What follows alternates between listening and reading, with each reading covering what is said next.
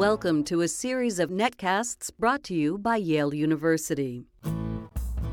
Hello, I'm David Blight. Welcome to Slavery and Its Legacies, a podcast of the Gilder Lehrman Center for the Study of Slavery, Resistance, and Abolition. Slavery and Its Legacies interviews visiting scholars, activists, and others about their contributions to the understanding of slavery, past and present, and its ongoing role in the development of the modern world. Hello, this is Tom Thurston. Today I'm talking with Eric Matheson. He received his PhD in history from the University of Pennsylvania and currently teaches at Queen Mary, University of London, where he's a lecturer. He is the author of one book, The Loyal Republic, Traitors, Slaves, and the Remaking of Citizenship in the Civil War America. He's currently working on a project called The World of Reconstruction, Emancipation and the American Diplomatic Mission. So Eric, how did you come to this new direction in your scholarship after a book that seemed to be about strictly American? I started getting interested at the end of the research for my first book in what happened to Civil War soldiers after they finished their time in the military. And it became something of a geeky obsession. I started making little lists of where people went. And, some of the stories are quite well known and some of them weren't. And I started noticing that an awful lot of them ended up in the State Department as diplomats, as consuls, as, kind of attachés. Sure. And that got me really interested. And from there, it sort of mushroomed into this much bigger study, which is, but that's where it started. Is there an influence, a kind of the experiences of the Civil War, are they carried into the diplomatic corps and into, foreign policy itself? Yeah. Well, I'm starting to discover that that's a part of what's happening, or at least it seems as though a lot of these guys left the army and ended up not just in the diplomatic corps, but a lot of their letters and correspondence suggests that they saw the world in a lot of ways through the prism of their Civil War experience. And even in places far afield, Southeast Asia, North Africa, the Caribbean, Latin America, they seem to kind of see world events in the place of the United States in it through that lens. And I think that had an influence. It had an influence on how the State Department conducted itself.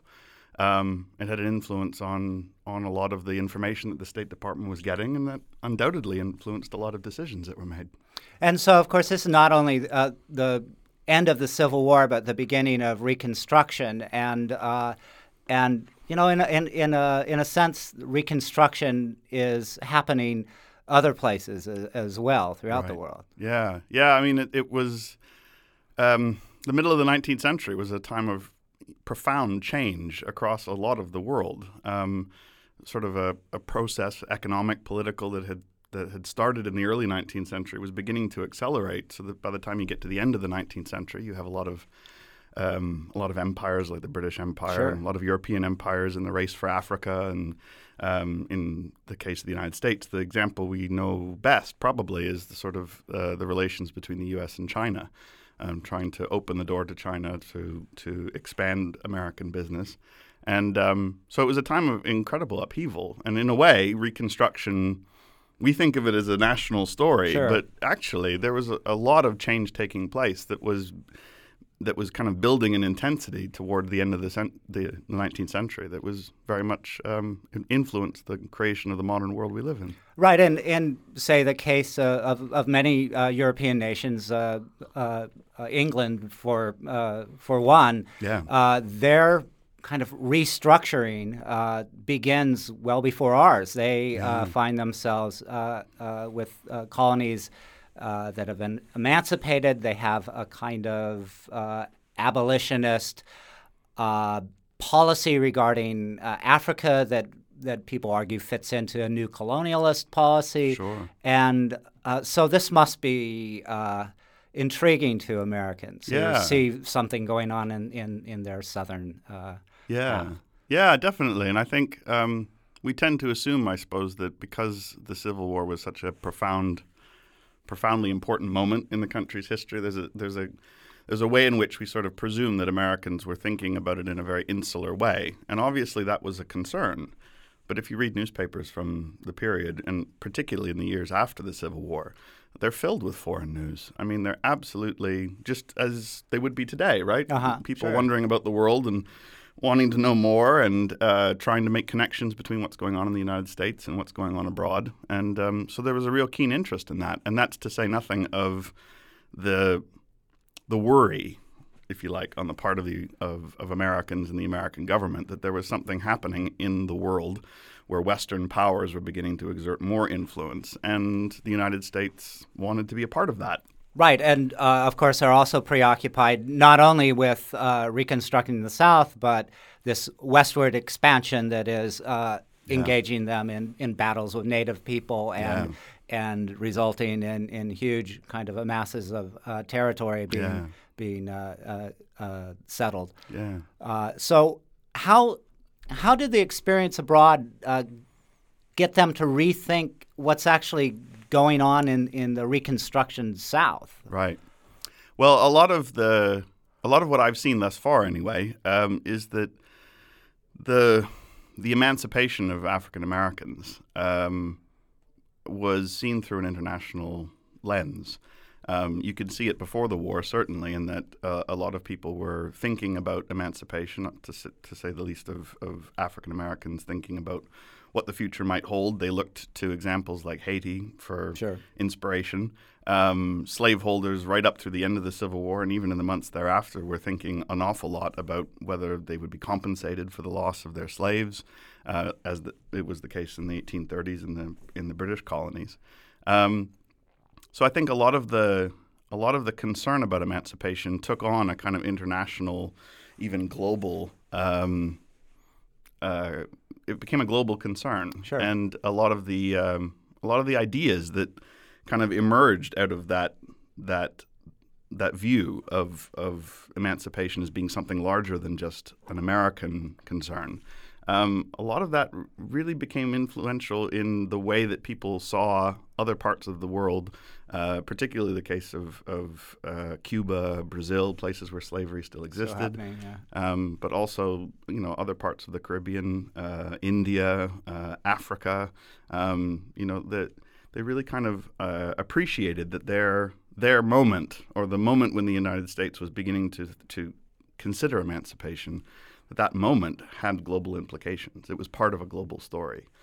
Right, and it was only, in 1862, just before the Emancipation Proclamation, they're still discussing colonization schemes. The preliminary Emancipation Proclamation even kind of hints that this may be in the offing, and then's quietly kind of removed from the Emancipation Proclamation. Yeah. One of the stories that I kind of came across was this diplomat who is a consul in Demerara in British Guiana. And it's on the north of the South America, right? Yeah, northeastern, kind of the northeastern part of South America. Right. And in any event, he arrives in Demerara and has wonderful things to say about the place. Thinks it's a fantastic colony. They're doing so well. It's going to be a huge success in the years to come. And part of the reason why Demerara, in his mind, was a success was because of the number of coolie laborers who had been sent from India to the colony. And this was part of a much larger story in the British Caribbean. By the end of the 19th century, about 1 million odd Indian laborers ended up in the Caribbean. Yeah. And he thinks that this is great and writes back to his superiors, the Assistant Secretary of State, William Seward's son.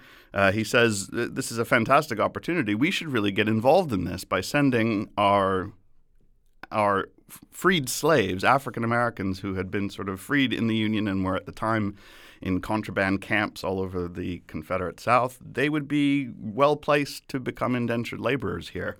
He writes this letter complete with a proposal. He encourages the colonial government to send an emissary to Washington to kind of negotiate. And he thinks it's all going to work out just fine for him and also for the colony. Right. But it comes to nothing. And it's one of those moments, I think, where you start to see a much broader world of change in the way that labor was being understood by a lot of people in the Americas generally.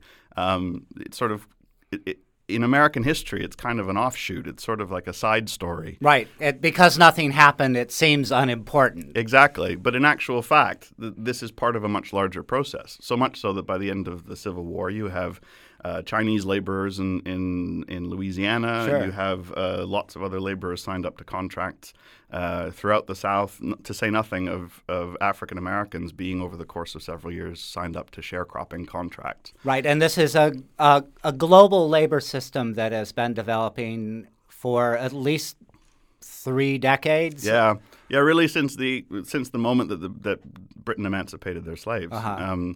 So this is a much larger story of which the Civil War is but a part. And I suppose in the case of Demerara, you have this one instance of a diplomat who sort of sees this bigger picture. He might not know what to make of it, right? But he sees this bigger picture and realizes that American emancipation is just one small part of a much bigger story. So, and he makes this proposal at that moment, and the war is underway. It's 1862. Yeah, right? yeah. And then is, of course, kind of put quietly put down. Yeah, quietly, sort of in that great diplomatic way that things often do. You sort of get this idea that kind of builds on paper to a crescendo, but looks nothing wonderful. happens. Yeah. And then suddenly no one's returning your messages. Exactly. It's sort of, put on hold. He writes this letter, and then after about 2 weeks or so, he starts writing these other letters, asking basically what has happened, because he's sort of hitched his career on this idea. And nothing happens, of course, because the American and British government can't get together on a plan. Right. And that's to say nothing of the fact that at the same time, the Emancipation Proclamation is being discussed in earnest at the highest levels. And so the United States decides to go in a slightly different direction. And we always kind of cast that moment as being a moment, kind of a what if, right? We talk about Abraham Lincoln and his thoughts about colonization. We say, how strange it is that a president who was for emancipation could also be for colonization, which is effectively what this was. But in actual fact, that story would become part of what would happen in the United States in the years that followed. And whether it was labor contracts or sharecropping, the thing that you saw in Demerara in the middle of the Civil War was actually something that would come crashing onto American shores in the years thereafter. And we don't often think about that because we take the Emancipation Proclamation as being the important moment. Right. And important in the way that we think of it as marking the victory of free labor over unfree labor. Right. But seen in a global context where there have been emancipations throughout the Caribbean and all over, it's more a continuation of other forms of less free labor. Yeah, and that I think is a really it's an interesting thing to think about, and it challenges a lot of what we think about the war and Reconstruction, because when we think of the Civil War, we think of it not only as a turning point, but really the nation kind of turning a page and starting a new chapter. And this idea of freedom as being one of the most important things that kind of unites the history of the United States in the decades that followed. That becomes the big story. Right. In actual fact, though, there's this other story of kind of less than free labor or slightly unfree labor, labor in kind of shades of gray, really. It's sort of a patchwork quilt of labor arrangements that you see throughout the Americas that would come to dominate the United States by the time you get to the 1860s, 70s, and in the decades thereafter. And, another thing that you challenge that certainly other people have spoken to as well, but the notion that that this is a battle between capitalism, a kind of vital and resurgent capitalism, and kind of older systems of labor. Right. But you would say that that's again taking the wrong picture of what is truly happening. Yeah. I think traditionally, for people who are interested in the study of slavery, the early 19th century is this moment where capitalism and slavery clash, and capitalism wins out. Right. And this is the common kind of the old narrative. Yeah, the old story. And, it goes back to Karl Marx and Eric Williams in the 1940s. Sure. I mean, there was an awful lot invested in this idea that the development of capitalism no longer needed slavery to exist. And so the forces of free labor, to say nothing of the kind of international flow of capital and the need for kind of free trade, that becomes the dominant economic system. And slavery becomes somehow kind of a throwback, sort of a polyp, kind of a pre-modern system that no longer was needed, which is why it begins to contract. Right. So that, by the 1860s, the United States, Cuba, and Brazil are really the only places where slavery proper still exists. But I think more recently, a lot of historians have begun to rethink this idea. And in doing so, I think they've really challenged this notion that slavery and capitalism clashed. When in fact, if you look at a lot of emancipations in their aftermath in the 1850s and 60s, sure, you see an awful lot of a kind of historical moment in which slavery and capitalism kind of mix and mingle in some interesting ways. So the most recent work by a lot of historians on the subject have suggested that slavery fit perfectly within a capitalist system. In fact, plantations were actually the place where slavery or where capitalism's they were like laboratories for capitalism. It's labor on an industrial scale. Absolutely. And so if that's, I guess, where my work kind of begins is this idea that if that's another way of thinking about the development and the history of slavery, then what happens in the 1860s when these last three kind of titans of slaveholding, the United States, Cuba, and Brazil, what happens when they begin to fall? Right. And what happens to ideas about labor in the decades thereafter? The other thing that I think your work addresses is the idea of the second slavery, which, at least in my reading, I've seen mainly addressed to non-U.S.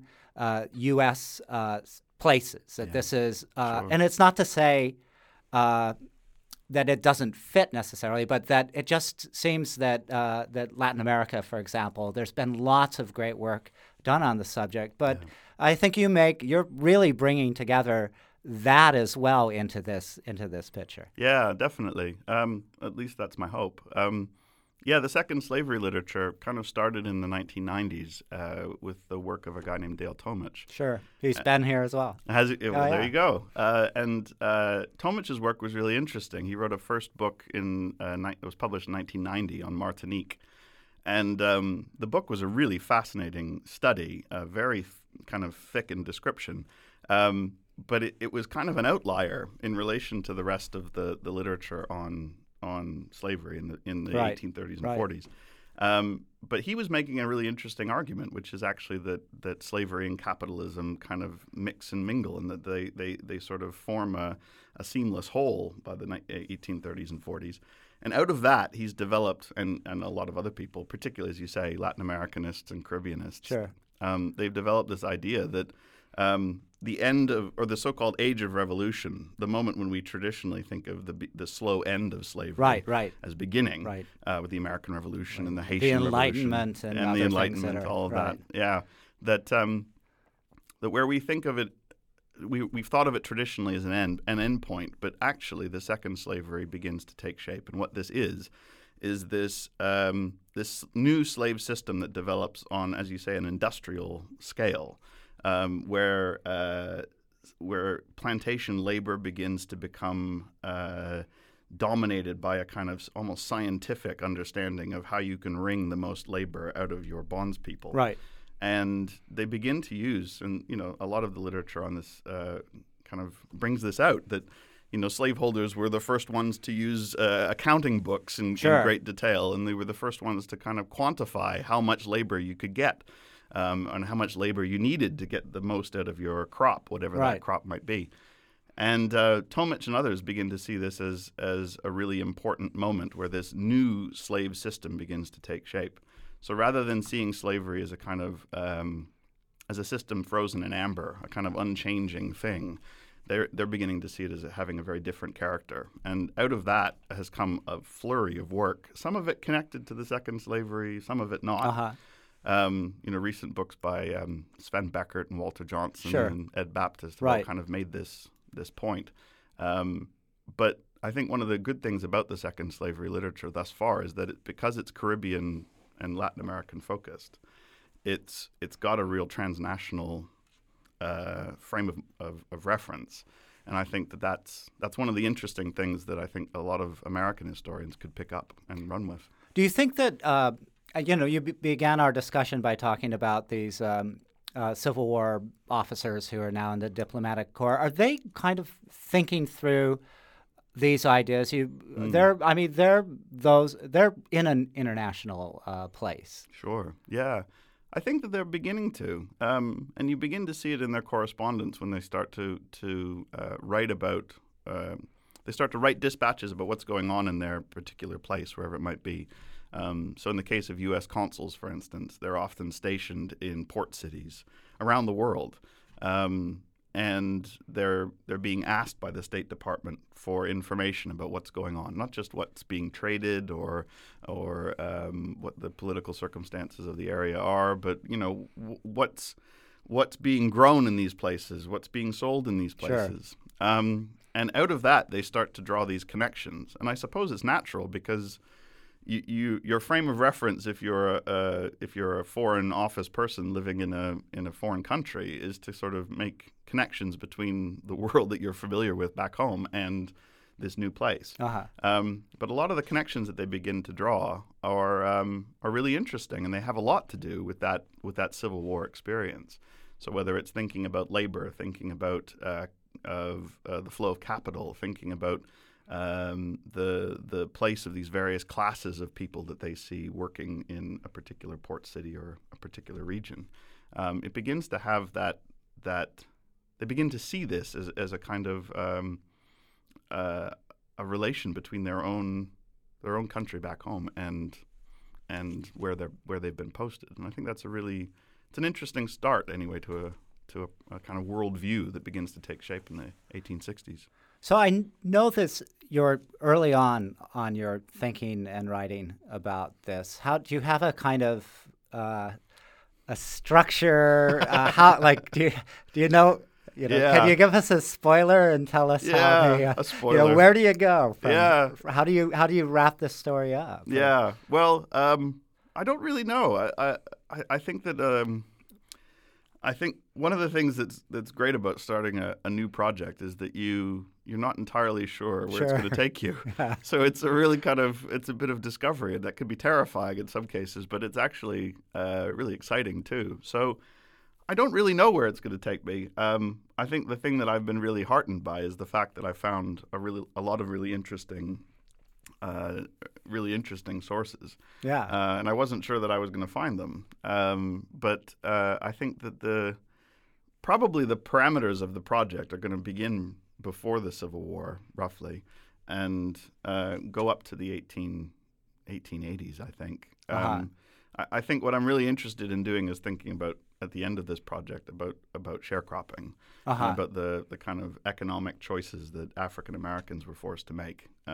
We tend to assume that was because of circumstances within the United States, and some historians have even said that African Americans chose to be sharecroppers because it was an opportunity for them to work their own land in a relatively independent way. Sure.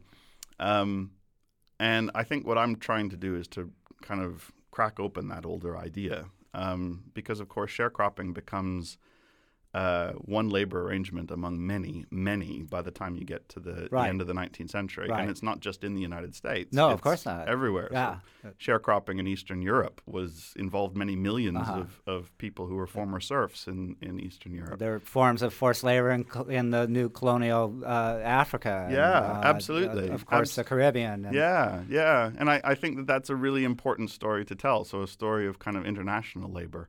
Right. Which I think has a lot of implications for how we think about not just the 20th century, but the 21st century too, because I think that's come to dominate our world in some pretty profound ways. Well, it's very interesting because as the center here is also very interested in the question of modern slavery, and as historians thinking about how do you what is that history? And I think some of the work that you're doing kind of provides a path to kind of think about how unfree forms of labor in the contemporary world could come about. Yeah. No, I think it's a really important topic with a lot of relevance for today. And, there's been some really good recent work on the subject, but I think that I think a lot of it has been focused on kind of the more immediate past, if you like. Yeah. When in reality, I think there's a much bigger story to tell that has a much longer trajectory. And I suppose the trouble or the challenge for historians is that invariably we're focused on change over time, right? That's one of the big, one of the purposes of history. And so we're usually we're not keen to sort of suggest that there's more continuity than change. And I think that's one of the things the second slavery is really pushing back at, is this idea that there was so much change in this century. And I guess the implication is, if there wasn't as much change, if there was more continuity, then what does that mean when you get to the end of the 19th, beginning of the 20th century? Not just in the United States, but in lots of places as well. So I suppose if my project's going to have any legs at all, it'll be kind of filling in that backstory to the history of modern slavery. Well, I think you're doing a great service. You're just hearing you talk about your work has been fascinating. I'm really excited about it, and hope when the book is out, which I'm sure will be soon. Oh yeah, absolutely. Of course. But when it's out, that you'll return. And I hope so too. And it's been great having you for what seems like a very short month. It was all too short, but thank you very much. All right. Well, thank you too. Cheers. Slavery and Its Legacies is brought to you by the Gilder Lehrman Center for the Study of Slavery, Resistance, and Abolition, a part of the Whitney and Betty McMillan Center for International and Area Studies at Yale University. Additional support is provided by the Robina Foundation. Each episode is produced by Thomas Thurston and Daniel Vera, with additional production support by the Yale Broadcast Center. For more information about the Gilder Lehrman Center, its activities, and this podcast series, visit glc.yale.edu.